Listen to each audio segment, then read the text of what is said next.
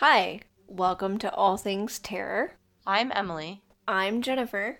and this is a research-based podcast where we tell you things from science, history, and true crime that terrify us and probably will terrify you. And sometimes there are vacuum noises. Sometimes there are inexplicable things that happen to us because that's life, and you have to learn how to just, ride out those things like vacuums and dogs that are neither your vacuum nor your dog. Also, Jennifer, I have to tell you right now, one of my cats is curled up in my lap purring and letting me pet her, and it's so magical. This is Rue, who is the queen, and I call her the demon queen, and she's 6 years old, and she's gotten very sweet, but you met Rue when she was a kitten, and I would be like, don't pet that cat, she'll scratch the fuck out of you. And now she's like, letting me hold her like a little stuffed animal and pet her, and she's purring, and I'm like, what is this? It's so magical. Well, obviously it's a stuffed animal, not your cat. I am hallucinating. It's a plant! Twist ending. It's like Shutter Island, but instead of elaborate detective tales, it's just cats being nice to me. Light spoilers for a 10-year-old movie. Anyway. Yeah, if you haven't seen that movie yet, it's your fault if it's spoiled for you. I don't even know if that is a spoil, frankly, because it doesn't really make a lot of sense unless you've already seen it. Like, it is kind of an obscure spoil that you'd have to think about. Alright, fair point. Anyway, that is a movie I have seen. I know we talk a lot about movies that I haven't seen. That's one that I have. I have also seen that movie. Yeah. I feel like there was some movie coming out, and I was like, Jennifer, we have to see this, but now I can't remember what it was. Well, thanks for ruining it. I know. Anyway, December 2019, if there's a horror movie on your radar, let us know. That's probably the movie I'm thinking about. Oh, now I know what it is. It was called Daniel Isn't Real. And it's because your husband's name is Daniel. And the story, as far as I could tell from the trailer, is that this guy has an imaginary friend as a child, and then as an adult, he like invites him back, and Daniel is, evil hijinks ensue, and Daniel is the imaginary friend's name. And I was like, oh my god, I have to send this to Jennifer because you are married to someone named Daniel, and so you could just be like, Daniel isn't real. Yeah. Anyway, I mean, he isn't real, but that's a different story. Yeah, you and I just make him up so we have something to talk about in our introductions that drive Clint crazy. And Clint isn't real either. Nope, it's all me. And you're not real, it's just me. Emily and Jennifer are the same person. Gemily. Hemifer. Gemily Hemifer. And we write books that we encounter as children. I would watch this movie that we're describing right now, I'm not gonna lie. We're not making a movie tonight. Nope. I'm calling a hard stop on that. We're making a podcast, and this podcast is about a folklore that I don't know why I started looking into it, but I did. And it ended up being way more fun than I originally thought because there's just a bunch of stuff going on. Is it Krampus? No, although Krampus night is my birthday, so that would be awesome. That explains a lot. It's also, my birthday is December 5th, which is Krampus night, and the anniversary of the repeal of Prohibition. So yes, it does explain a lot. You're drunk. My birthday is not nearly as interesting. I'm a little bit jealous. Drunk and you hate children? That's my sign. Krampus. No, although it's close. The folkloric entity that I'm going to talk to you about today, Jennifer, is werewolves. I'm listening. So, werewolves are awesome. They start off like basically any sort of vague folklore, like, oh, it's the past. We didn't have heating, and we live in hovels that are basically like little holes in mud and the roofs are sad. And sometimes people run through and chop our heads off, and we're constantly dying of some horrible disease. And we bleed out of our eyes and we poop endlessly. And maybe there's a king. Like, I don't even know what reading is, let alone if I can do it. So, like, of course, they're like, yeah, there are things in the woods that turn your fingers into knives and eat your face if you don't, make wheat for the king. Like, of course. I mean, naturally. Yeah, like, so many folklores are just like, the world was terrible, and so let's be afraid of stuff. But pretty early, it gets awesome as far as werewolves are concerned. So basically, all the way back to the 5th century BCE, there's some noise about cynocephaly, which I'm just going to mispronounce terribly. But it's basically this tribe of different, like, not humans, like a different race of dog people. Like, they had dog heads. They weren't shapeshifters. And there's this... A little bit like Anubis? Yes, exactly like Anubis. Thank you. And there's this story of this German archbishop, and he's like worried about these cynocephaly that he writes to his boss. He's like, I'm about to go do some missionary work in Scandinavia, the wild Scandinavia. And he's like, yo, Rastramnus of Corby. This is going to be some great names in this episode. He's like, should I convert the dog-headed people to Christianity? My sources did not say what Rastramnus of Corby replied, but as a teacher, I imagine that he was like, dude, don't even fucking worry about it. So he didn't even reply to him and just ignored the email / papyrus missive.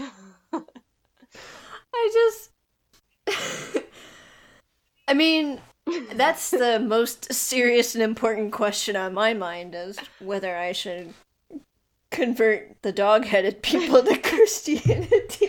I mean, honestly, Jennifer, when are you not asking yourself that question? I mean, it's not like, so what are dog-headed people? Or how do I talk to them without offending them? Do they eat the same things as us? Et cetera, et cetera. No, it's just... Do I need to avoid them? Should I convert them to Christianity? What's your advice? Whether or not I should do this?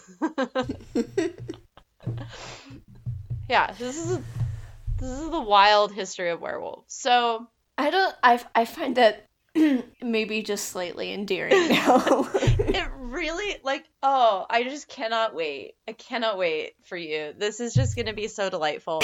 It should be scary, and in some ways it is, but most of the time it is endearing. That is a great word. For some reason, German writers are super into werewolfery, and it's just so hard not to laugh. Werewolfery is like a real word. Someone wrote a book in the year 2. I don't know, not the year 2. It's like the year 1500, and the book was called Werewolfery, and I'm like, well, that's the best word ever. We know how smart all those people were. Yes. With their rotting faces. Except not their teeth. Shout out to the last episode. No, just all their syphilises and whatnot. Everything about you is rotting off a beautiful set of teeth. So, for some reason, Livonia is this hot spot of werewolf activity. And if Livonia sounds like a made-up country for, a Hallmark movie that involves a prince, you're not wrong, because that country doesn't exist anymore. It's present-day Latvia and Estonia. See? Livonia, Latvia, Estonia. Anyway. So, it's Eastern European. I was gonna say, well, they paid their homage, right? Yeah, like the Czech Republic and Slovakia was Czechoslovakia when we were children. 'Tis no longer. Oh, God, that's right. Jeez. It's true. I'm so old. I know. I went to Prague last year, and I kept being like, oh, I'm going to Czech Republic. And I was like, so weird not saying Czechoslovakia, even though they probably haven't been Czechoslovakia for 15 years. But anyway, Czech Republic. So anyway, European and German travel writers are like, OMG, y'all, Livonia is full of werewolves. When you come here, watch out for it. I saw them. And Livonians are like, what? No, we've never seen a werewolf. What are you talking about? And so in the 1500s, like, this is the way it works. Did they discuss converting them to Christianity at any point in time? They didn't mention that, weirdly enough. Okay, continue. Yeah, but so in the 1500s, there is this Livonian, I will say, and again, here's another awesome name. His name is Balthazar Russo. And he doesn't talk about werewolves, but he does write this little bit, which came out of a peer-reviewed source, I want you to know. I read a lot of peer-reviewed sources about werewolves, which is... About werewolfery? Yep, I read several peer-reviewed sources about werewolfery, which is perhaps the most delightful sentence I've ever said in my life. But he writes this thing that sounds right out of Game of Thrones. He says, quote, during the siege, which is like this battle, and I tried to learn about it, but I went to the Wikipedia page and it was like, here's a bunch of technical stuff and 100-year politics, and I'm like, I don't understand, so I can't tell you what siege. But, quote, during the siege, 14 days before the withdrawal, there was an amazing and extraordinary portent of wolves. Side note, Portent of Wolves is an excellent band name.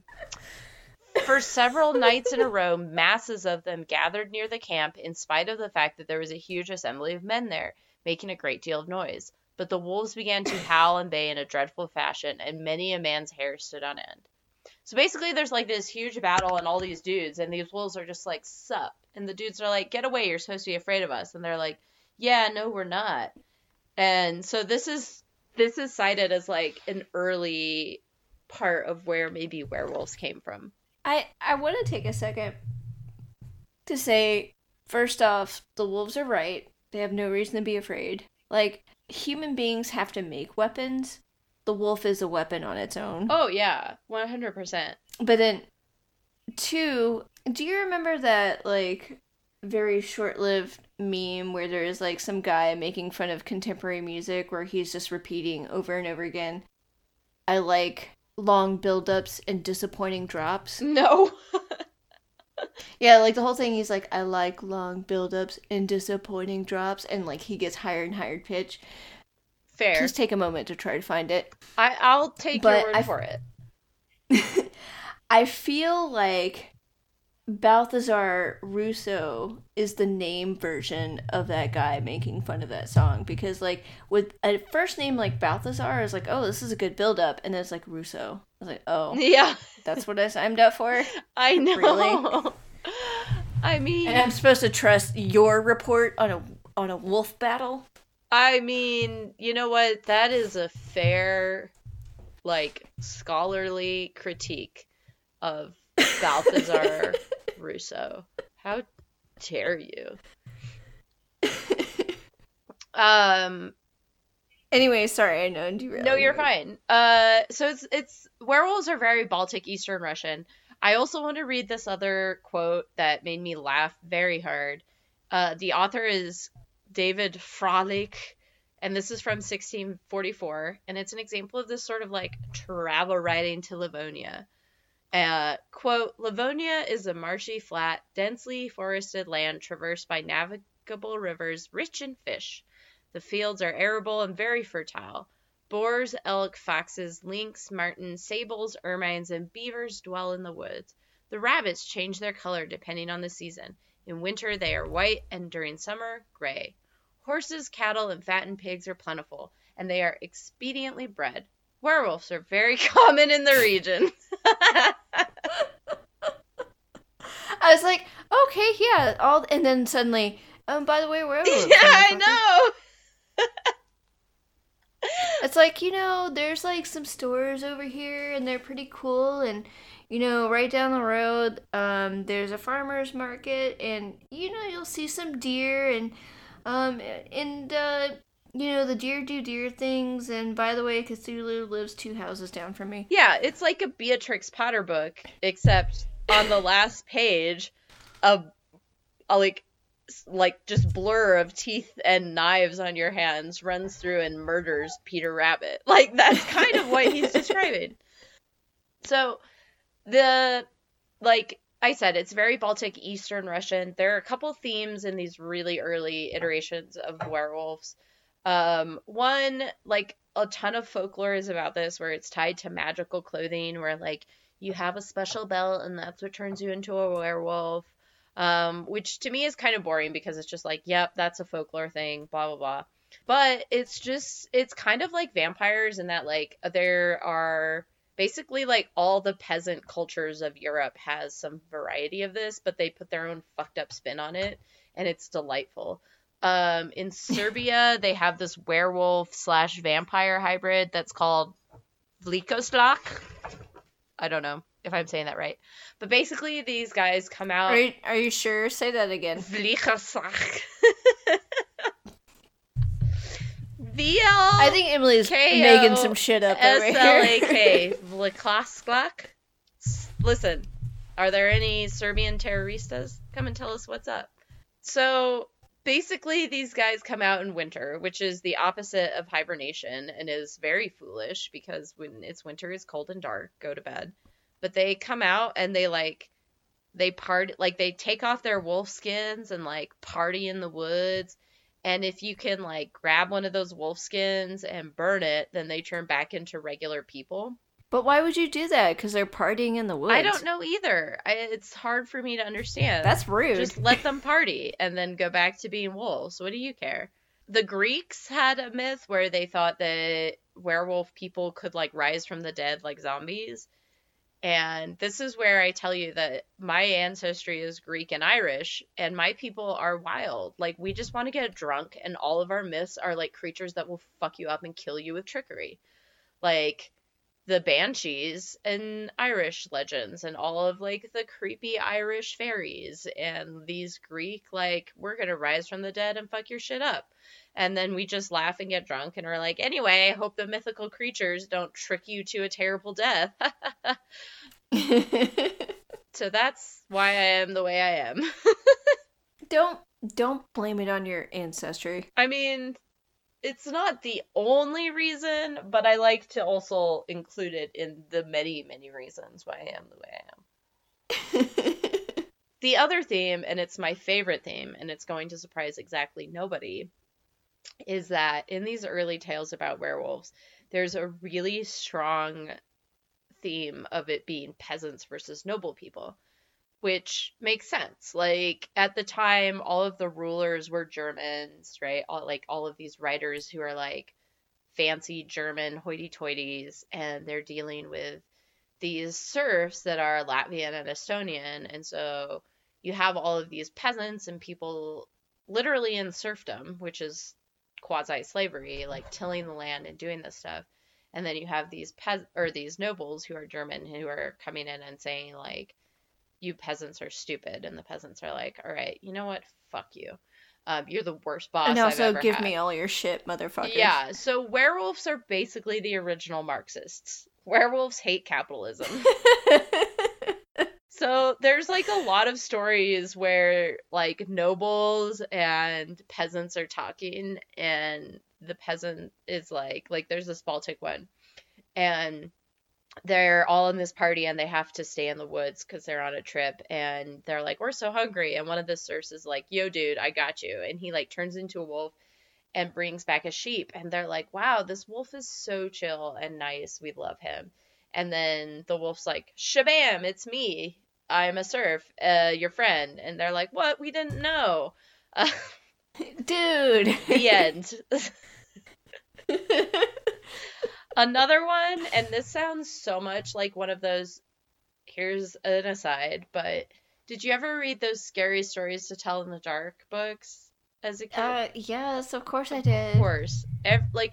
If there's anyone listening to this podcast who didn't read those books, I will give you $5, because all of us read those books and they sat in our brain, and now we're like in our 30s and everyone's like, why do people like creepy things? And I'm like, because you gave us these books as children, and they're delightful, awesome stories. And I read this when I was visiting my cousin, and there was like a song about like, when you see a hearse goes by, then you will be the next to die. But the song was like, so long, the worms crawl in, the worms crawl out. And I memorized the whole thing and was like singing it when I came home. And my mom was like, the fuck is wrong with my child? And I was just like, this is a hilarious song. But anyway, this next werewolf legend sounds 100% like a story out of that book.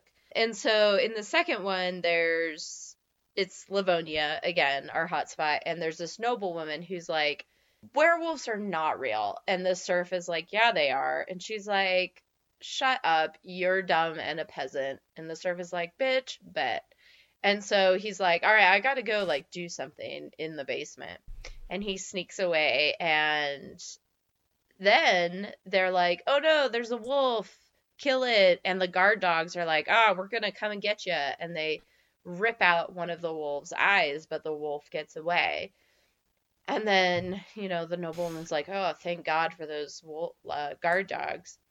And the next time she sees this serf that she was talking to, he only has one eye. Oh my God, I totally didn't see it coming. I know, you didn't. You're surprised. That's too much. This is werewolves, Jennifer.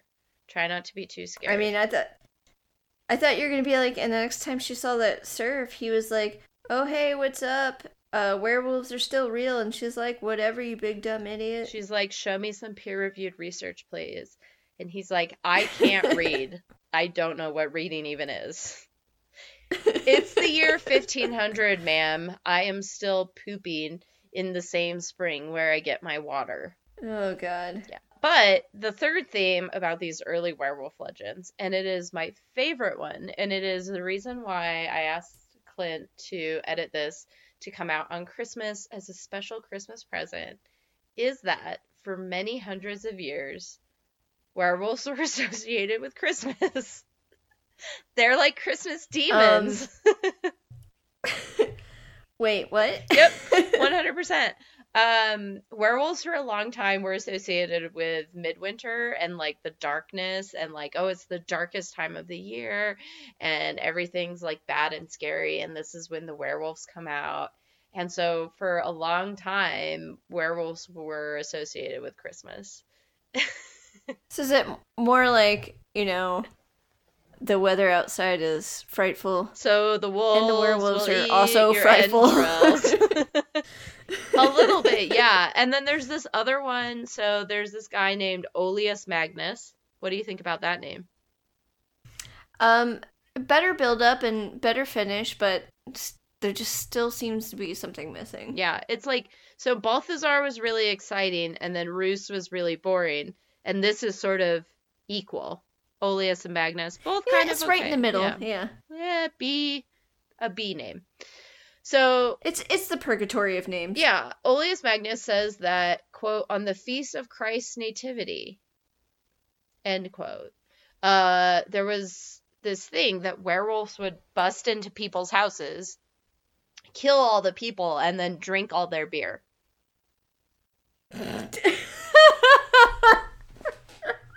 Yep. Which, to me, just feels like a new Christmas tradition where what we do is put on, like, we dress up like wolves, we go to our friend's house, they open the door, and we're like, rah! And then we, like, boop them on the head drink all their beer with a fake sword and drink all their beer. Yep. Yep. This is a new Christmas tradition. Surprise your friends by showing up and being like, I'm a werewolf, give me your beer. Yep. I want to know what part of that story is actually horrifying to those people. Is like, okay, so listen, this is what happened. Like, if you're not careful, the Christmas werewolf is gonna come to your house and kill you. And then you're like, I mean, but life is kind of terrible anyways. But then it drinks all your beer. Fuck! No! I know, right? Unacceptable. No, not my precious beer. I mean,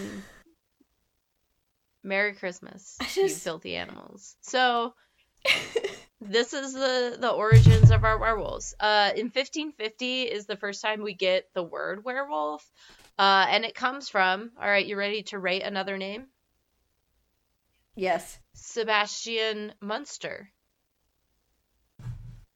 That's not a real name. It's totally a real name. Okay, so it sounds like somebody who like they're trying to come up with a name for their fake ID, so they go with like what is like definitely not possibly my name. Yeah. And they're like, Sebastian Munster. Yes. Yeah. That's my name. It 100% sounds like a made up name. But this is a name from my peer-reviewed source called The Werewolves of Livonia, Lycanthropy and Shape-Changing in Scholarly Text, 1550 to 1720, by Stefan Donaker, which is perhaps the most delightful scholarly peer-reviewed text that I have ever read. I loved it so much. But so this is what Sebastian Munster said about Livonia in his book, which is called Cosmographia. If you ever wanted to know if the mid 1500s in Europe were basically just a black metal scene, they were. He said, quote, "In this land there are many sorcerers and witch women who adhere to the erroneous belief, which they have often confessed before court, that they become wolves, roam about, and cause harm to all they encounter. Afterwards, they transform back into human shape. Such people are called werewolves." Interesting. You and I have talked many times about how my ideal plan for life is to just live on an island in a big house with all my friends who are women, where we can like have a bunch of pets and do our hobbies, and all the local people will think we're witches. And so when he says that there's a lot of witch women, I'm like, yes, hello? Go on. Yes, of course. The witch women. Yeah, that's me. That's my retirement plan.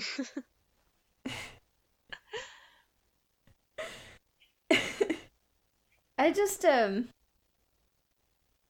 trying to take this very seriously, but it's getting hard. It is so, I really feel the same way. Like, I started out being like, wow, what a rich history of a scary legend, but it was so delightful that it was impossible to genuinely be frightened.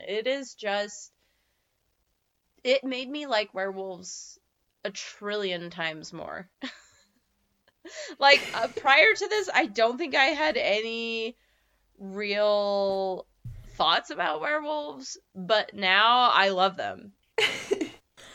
I just, if I ever become a werewolf, I want to be part of the group that drinks other people's beer. On Christmas! On Christmas. It's like, all the rest of the time of the year, it's like, it's cool, we can get our own beer, but on Christmas, it's like, alright, it's time. Let's go drink some other people's beers. I mean, you basically become like a rowdy frat guy who's like, the party's here, and you're like, I got homework to do, and you're like, fuck it, shotgun this beer with me, like, but you essentially are Teen Wolf. I'm describing Teen Wolf, right?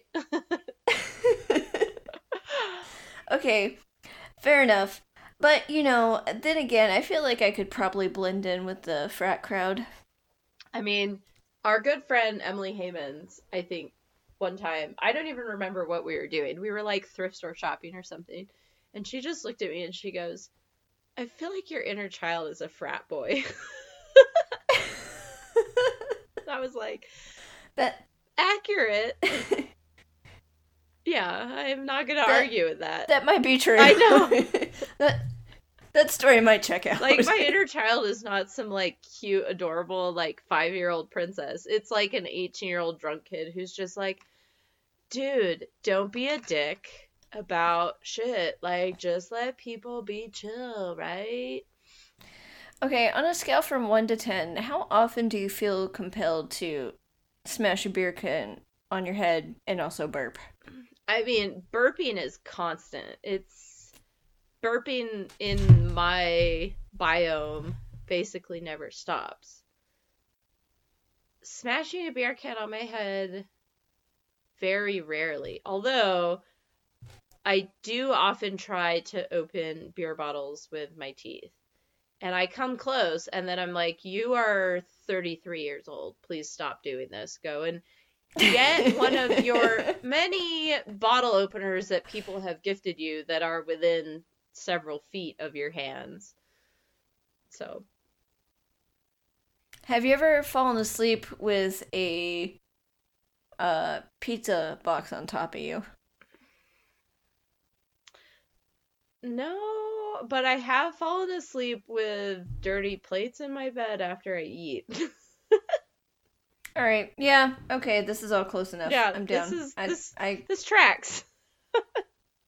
This is science. We did some serious sciencing and research here, and Merry Christmas. think This is coming out on Christmas. We got you a science. not really a science, I guess, but whatever. It's close enough. We did get you a history. So in 1677 is the first time we see like the werewolves will turn you into werewolves kind of theme, right? Like nowadays when we think about werewolves, we think of like if you get scratched or bit, then you are also a werewolf. Oh God.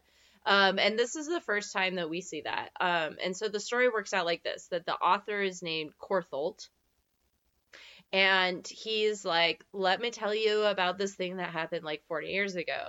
I'm in a tavern in Livonia, and I am a good German civilized human. So I only speak a little bit of the native language. And I'm drinking a beer, and this townie comes up to me, and he's like, yo, to you, sir, as it is to me. And the guy is like, okay, yeah, to you, sir. And they like cheers and drink. And then these other townies are like, are you kidding me? And they take the townie out and like beat him up. And they're like, fuck this guy, blah, blah, blah. And the traveler, Corthel, is like, whoa, why did you beat that guy up? He just came up and cheers me. And they're like, this was a curse. Like, he said to you, sir, as it is to me. And you just replied to you, sir. If you had added the as it is to me, he would have turned you into a werewolf. And that's why we beat him up outside. Oh, dang. I know. That one actually does. I'm like, that's actually a spooky twist. I like it. Now, we're moving into our next bit.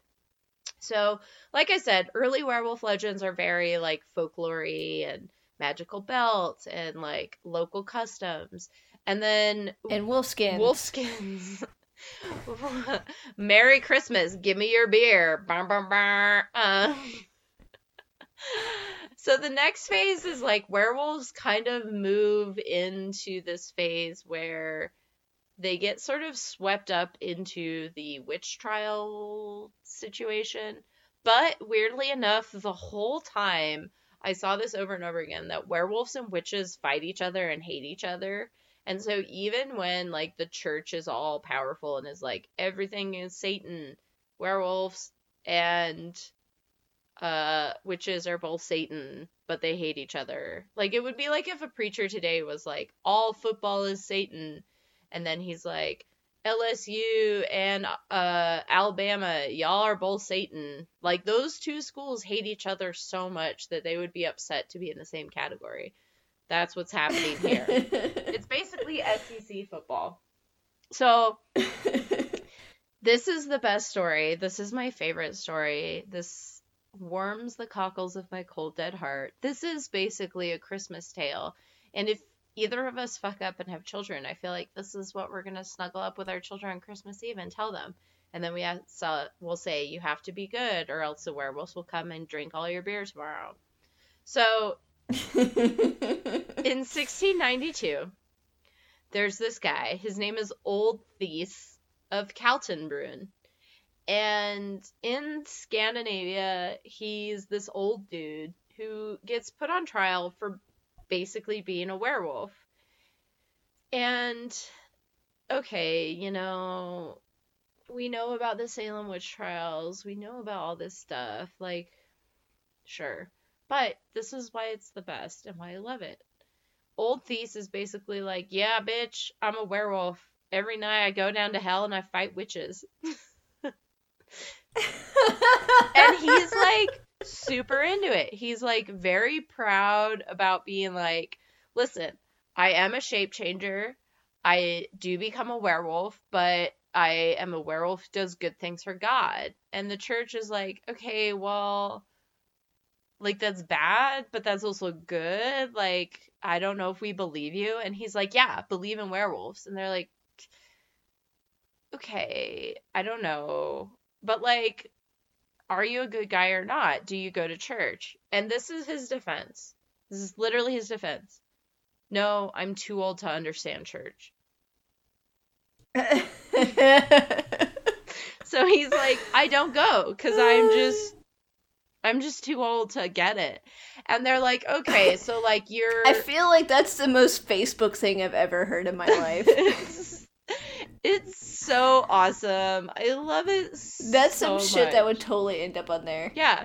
I'm too old to understand church, so I can't go. So they're like, you're just senile. And he's like, no, I'm not. I really am a werewolf. And they're like, okay, well, let's just move on to the next case. Like, I've got better things to do right now. Yeah, but he was just like, yeah, dude, I am a werewolf and I'm a good werewolf. Like, he's basically Remus Lupin. He's like, I'm gonna go punch some witches. Don't you worry, priest person. Don't you worry. Here's some chocolate. I'm looking out for you. In fact, I'm gonna go down to hell tonight and kick some witch ass in your name. Hello. I'm going to shapeshift into a scary man wolf and then go fight in the name of the Lord. That's awesome. It is so awesome. I feel like we are all old thieves in our hearts.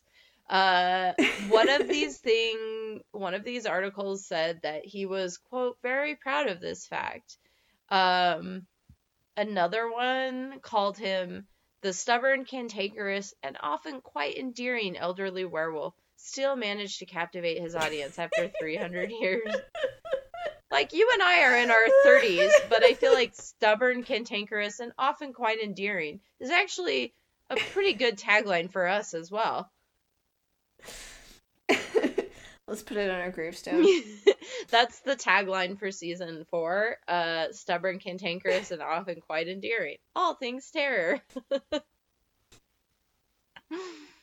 like, I don't know what I'm signing up for listening to this. They're like, we don't either. We do not either.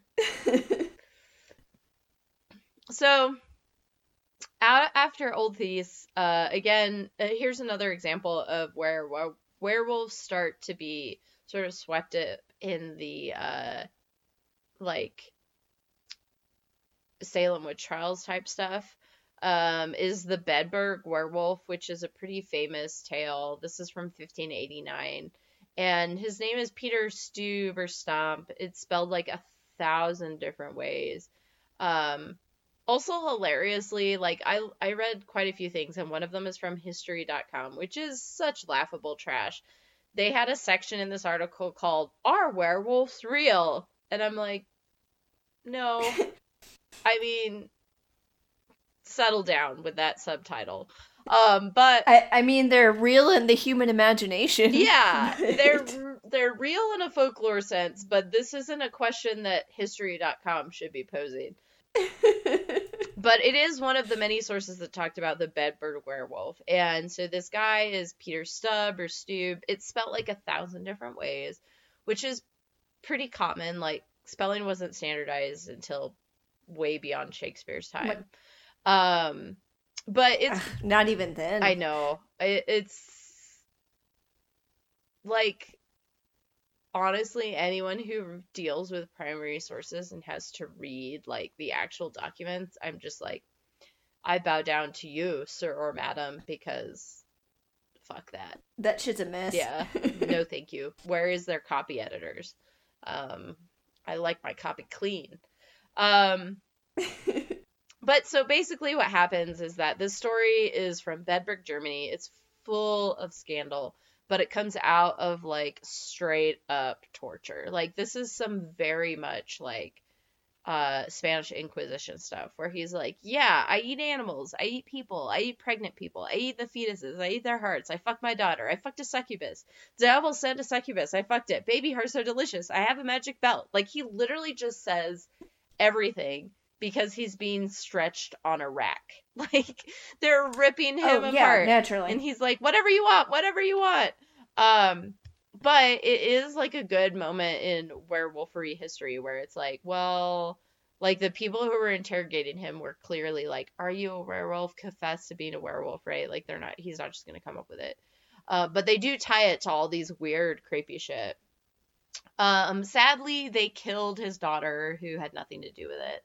But I will also read you this because it's very Game of Thrones, like to the point where I kind of want to like be like, I feel like George R. R. Martin is aware of this long werewolf lore because of the way that he deals with dire wolves and the Stark family. In the show, I haven't read the books because I'm not a nerd. But anyway, so here's the quote. Quote, "The execution of Stump on October 31st, Halloween, 1589, and of his daughter and mistress is one of the most brutal on record. He was put to a wheel where, quote, flesh was torn from his body in 10 places with red-hot pincers, followed by his arms and legs. Then his limbs were broken with the blunt side of an axe head to prevent him from returning from the grave, before he was beheaded and his body burned on a pyre.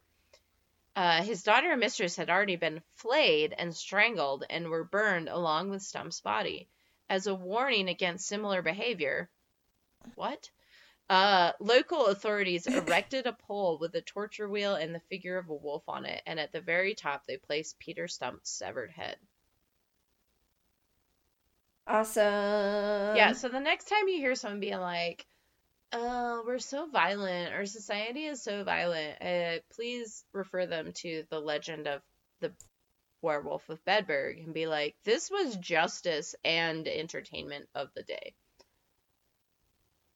It was a twofer. In the 1700s, this is actually what prompted me getting into the idea of werewolves in the first place for an episode. There is this legend of the Beast of Gévaudan, which is like in France. People were being attacked by something, and they basically thought it was this like unkillable werewolf. And I actually found this scholarly article that talks about the motherfucking Sun King all the way from episode 1. His son, while his son was king, so the Sun King's son, was when this Beast of Gévaudan was going around like killing people, and it was this huge thing. Like this wolf is superhuman strength, so like the 1760s and 70s, and even the French king Louis the 15th got involved, and it was sort of this beginning of like a schism between the royalty and the peasants, that the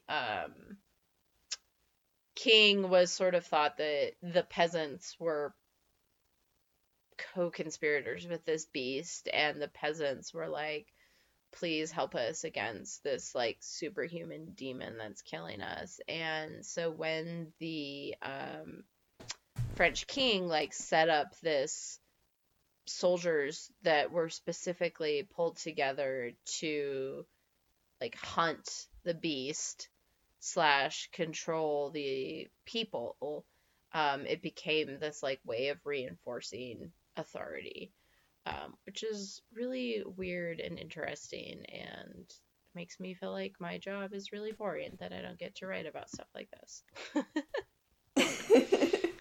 But I just thought that was a really interesting tie-in of something we've talked about before, right? Of this idea of like, well, the peasants are afraid in this way, and the royalty is afraid in this way, and instead of trying to make everyone's lives better, they sort of pit each other against each other.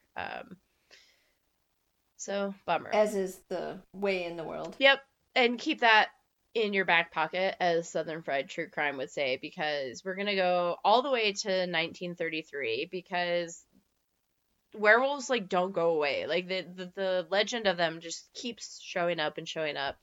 In 1933 is where we get this book published called Werewolf in Paris, which is where that phrase comes from. Like, there's an American Werewolf in Paris, American Werewolf in London, like all these movies, and then the Warren Zevon song Werewolves of London, like all the way, which I think is from the 1980s, but it all stems from this 1933 novel by a guy named Guy Endore.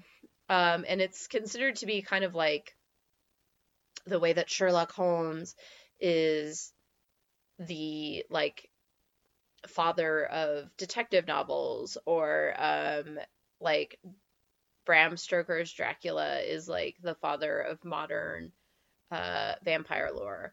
Like, this book is considered sort of that for werewolves, and it basically follows this guy named Bertrand, who's born on Christmas Eve.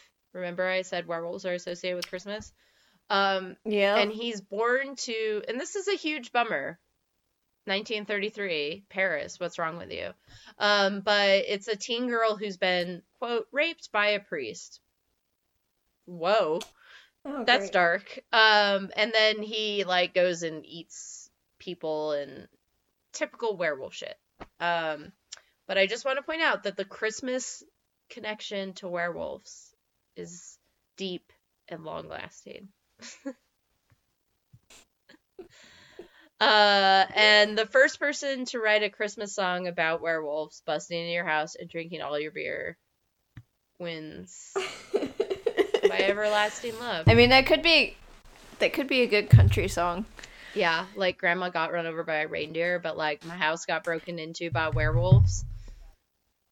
Well, you're in your pickup with your best friend. I swear I saw a wolf run across the roof. And then, like, you know, he's like stealing all the beer from your house, and well, your girlfriend just broke up with you, and I don't know, there's something going on with one of your favorite horses. We can come up with the whole thing. Yeah, don't take my Tecate. That's what it will be called.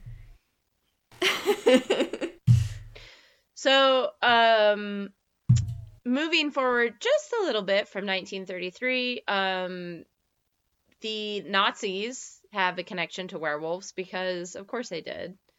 Those fucking freaks. Nazis ruined, like, everything. They're just, I mean, in addition to, like, the murder and the fascism, they were, like, so weirdly invested in image. I recently reread a book that I really like. It's by Eric Larson. It's nonfiction, and it's called In the Garden of Beasts, and it's about the American diplomat in Germany, like, as Hitler is taking power in the 30s. And, like, I think it was Goring who was super into military uniforms and, like, would make up all these different ones. And, like, every time you saw him, he was in this different made-up uniform, all for the look of it. And, like, so much of that book is about how the Third Reich was obsessed with image and optics and, like, the politics of, like, looking good. And in the 30s, like, Eric Larson, there's a footnote where he even says, like, it's actually very upsetting to do research on this era because of how many people go to Germany and go, wow, these Nazis look great. Because they did. Like, they were so obsessed with, like, image and symbolism that, like, to just look at it seemed fine, but knowing, like, how terrible it was underneath, you're like, oh dear. And, like, the obsession with optics that they had is laughable until you realize that, like, that's what politics is now. But anyway, so the Nazis... Fair enough. Yeah, the Nazis were super into any sort of imagery and mythology and, like, occultism, kind of. And so because of this connection to the idea of Germany and that, like, ancient, like, lore about werewolves, like I've said, has sort of had Germans as these lords over serfs, Eastern European serfs, which is exactly what the Third Reich was all about. Like, they purposely displaced Eastern European peoples because they're like, well, obviously Aryans have to have this land. So Right. the Nazis got super into werewolves, sadly, and the strong connection to this is that as the Allies were advancing and it was becoming very clear that they were winning, werewolves were what German/Nazi holdouts were called. So there were like graffitis of like Allies, watch out for werewolves, and like when American soldiers would like go into territory that they were liberating, quote unquote, if there were Nazis who were not surrendering and who were not giving up, and were like, we're gonna fight to the death, they called themselves werewolves. Interesting. Yeah. So again, the Nazis ruined everything. Yeah, I didn't know that. I didn't know they called themselves werewolves. I didn't either. I actually found it. So this is a side note. I stumbled across this article from the Smithsonian about Nazis and werewolves. And then I kind of tripped into this thing where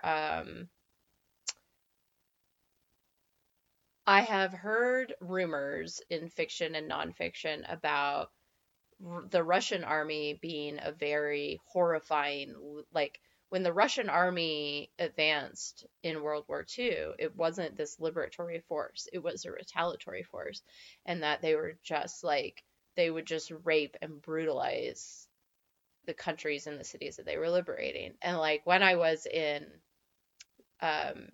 Austria, I was in Vienna, and I was visiting my aunt and uncle and cousin, and they super rich people. They lived in the center of Vienna, and the building that I could see out of their window, like their next door neighbors, was the building that when Hitler annexed Austria and gave a speech, he gave a speech on that building steps.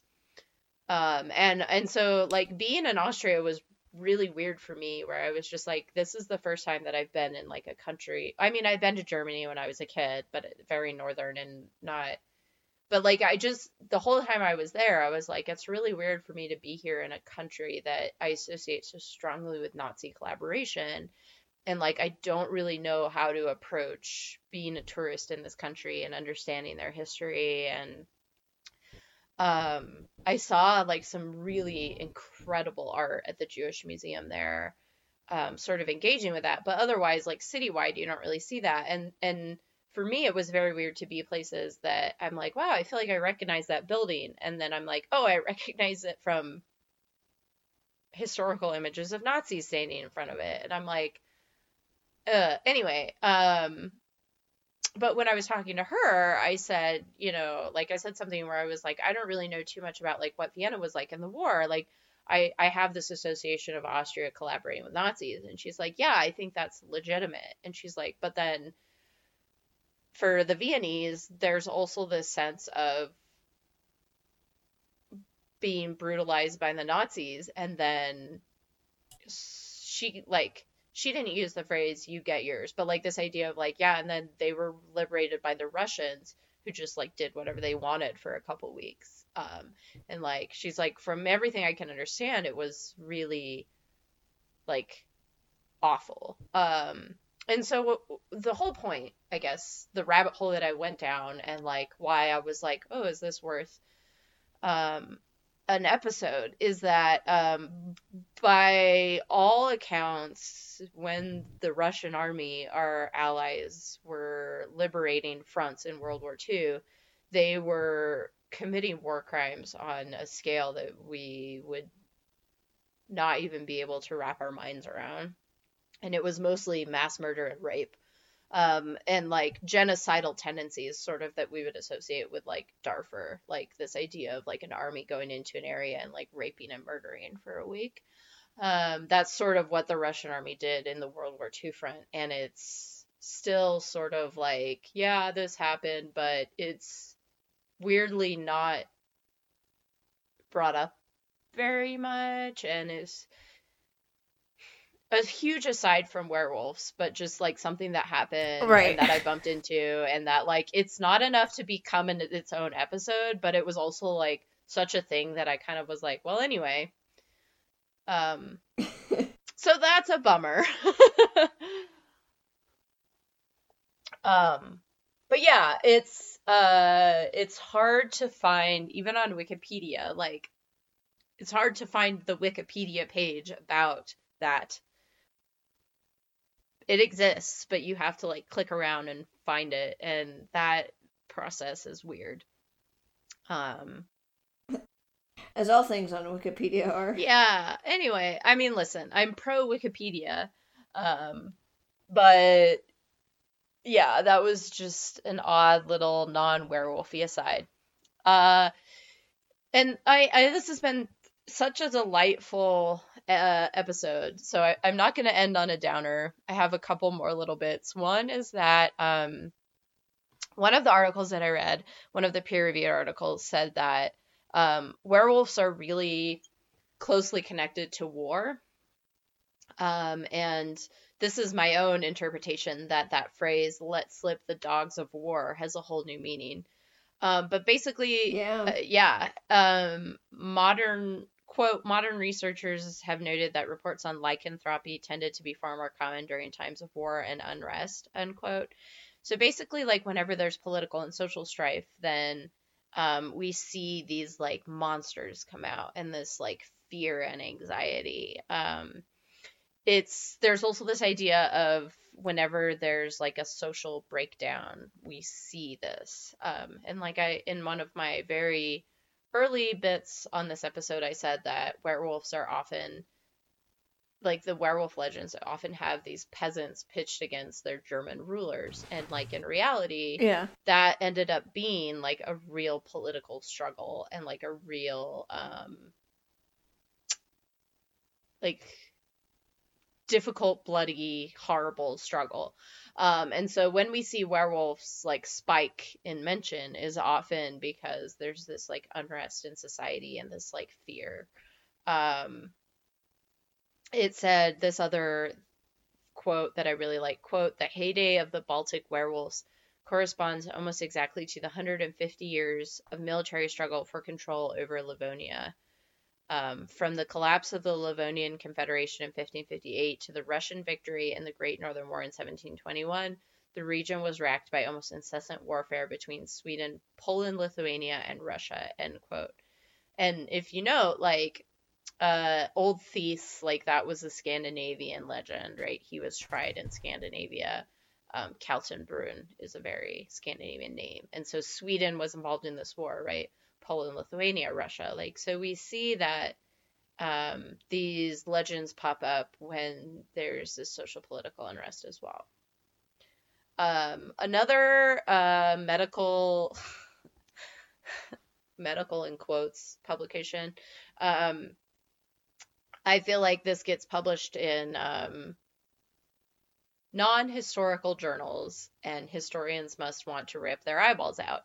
But people being like, oh, well, looking back, we can find instances of this psychological or medical disorder in history. And historians are like, that's not how it works. But there is some discussion that werewolfery legends might have sprung from the idea of feral children or autistic children. So, like, if you had an autistic child and you just, like, left it out in the woods and it didn't die, but it also didn't grow up around other humans, and feral children are a real thing, and it's really, really sad and terrible, and that could be its own episode. But, like, basically, if you isolated a child from other humans and they grew up as an animal and then they acted like an animal, there's a supposition that that's where the myth of werewolves came from. Or I found this medical article that was a little difficult for me to parse, but it was a congenital porphyria, which is a type of disorder where you would have red eyes that would be sensitive to the sun. You would have like skin problems. you would be really sensitive to the sun. So if you were sensitive to the sun, you probably wouldn't go out during the day. You would react really strongly to the sun. Your skin would look weird. Your teeth might look weird. And so that was the idea that, okay, well, werewolves come out at night. If you're a human who only comes out at night, people are going to be like, what the fuck is wrong with you? And that is one of them. Or a supposition. And then, hilariously, I will post a link to this in the Facebook group, but I found a very delightful math paper from a conference presentation where the scholar looked at Underworld, the movie where werewolves and vampires fight each other, and considered what the equilibrium points of infection were, of like, well, they obviously need to keep some humans alive, but they don't want to keep too many, and like at what percentage of the population would need to make this a viable like world to live in. And it was really funny and wonderful to read. So I will 100% post that. And also that is the note I will end on, that Underworld is real. Werewolves are now your new Christmas tradition. Happy Go steal Krampus beer from your Yeah. friends. What was the song I was gonna... It's Christmas Eve again, and werewolves drink my beer. What is... It doesn't even rhyme. What is a Christmas song in public domain? I feel like most of them are. Silent Night. I don't know. I truly don't know that. Silent night, hairy night, all is loud, wolves come near. Round yon virgin, protect my beer. Screaming werewolfy tones. Screaming werewolfy tones. That's beautiful. You're welcome, America. Goodbye forever. Goodbye forever.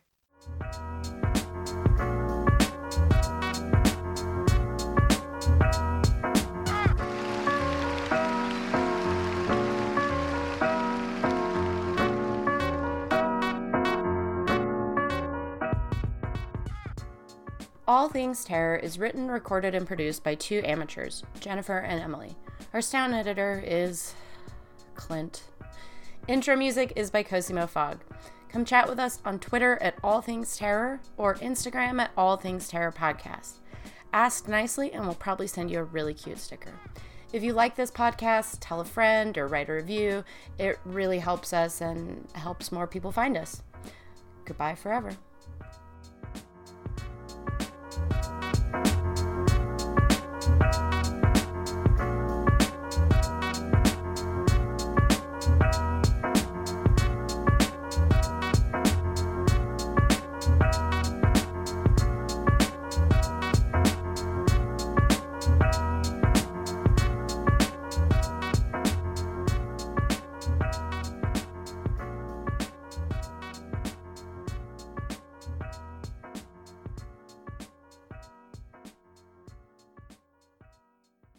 Button. Hi, Emily. Hello, Jennifer, if that is your name.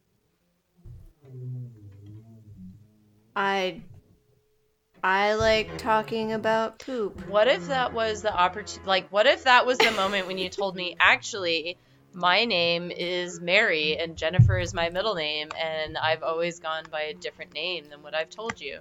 What if that was how I found out? Actually, let's start with, what kind of name is Mary Jennifer? I mean, it's not a great one. I'm not gonna lie to you. I'm gonna say, okay, so if that were, like, I like the name Mary. I'm fine with Jennifer because that is my name. But I'm not sure that Mary Jennifer, and then last name. What about Jennifer? It's like a great what about combination. Jennifer Mary? That's somehow worse. No. This is the only acceptable usage of Mary Jennifer, which is if you hyphenate that. So that's your whole first name. Hi, Mary Mary Jennifer. Oh, I feel like when I was growing up in the 90s, every book had some girl whose name was like Mary Jennifer or like Beth Ann or I don't know, like some sort of hyphenated name. I don't know if I've ever met anyone in real life who has that. Well, there you go. That's going to be my alias in my future is Mary Jennifer hyphenated. Mary Jennifer. Well, also, I don't want children, and so a part of me goes, anytime I hear this, I'm like, remember that next time you get a cat. I'll be like, this is RuPaul, Prince, Sushi, and Mary Jennifer. And everybody like, Mary Jennifer. And people are like, don't worry about what it. What a cute kitty you are, Mary. And I'm like, her name is Mary Jennifer. You can call her May J for short. Right. But not MJ. May J. Or she will also accept Maria Jennifer. But not Mary. And there you have it, people. We come up with terrible names. Yeah, this is like whenever every once in a while someone will be like, you'd be such a great mom, you should have a kid, and I'd be like, I would name them Mary Jennifer. They're like, never mind, I take it back.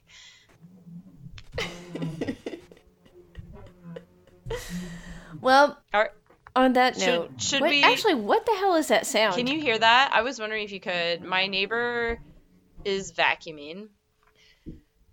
This is also the neighbor, which listeners don't know about this, but there are many, many days where we plan to record and the dogs bark, and they bark because, like, basically this guy works from home, thank God, because every time I'm just gonna keep talking because Clint, he never vacuums for very long, but anytime he leaves the house, his dogs bark and they don't stop. And so, like, there have been times where he's gone overnight and they bark all night. Like, they do not stop. And so there have been days where I'm like, we're going to record today. And then I just text Jennifer and be like, the dogs are barking and we can't do it. And so he's done. See, I told you. He never vacuums for long. So now you guys finally just got a little glimpse of behind the scenes if Clint leaves this in. And the vacuuming and the sound is done. It's not a very interesting behind the scenes, but, this is real life. This is when people stop doing whatever the real world used to say 20 years ago and start getting real. This is the real world. All things terror. Fuck, he started vacuuming again. Most uninteresting reality show that you've ever participated in. And I've participated in so many. Well, we're going to try this again. On this note, all right, pour one out. Here's the silence for Clint.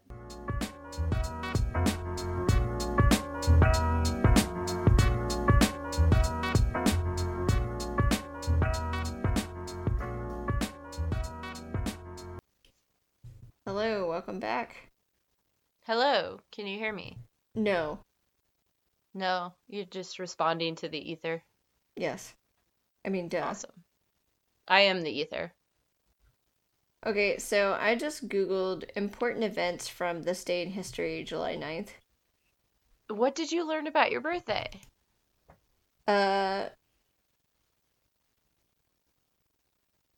Wing of York Minster gutted by fire. That's a sentence that, like, I understand what all those things mean individually, but not together.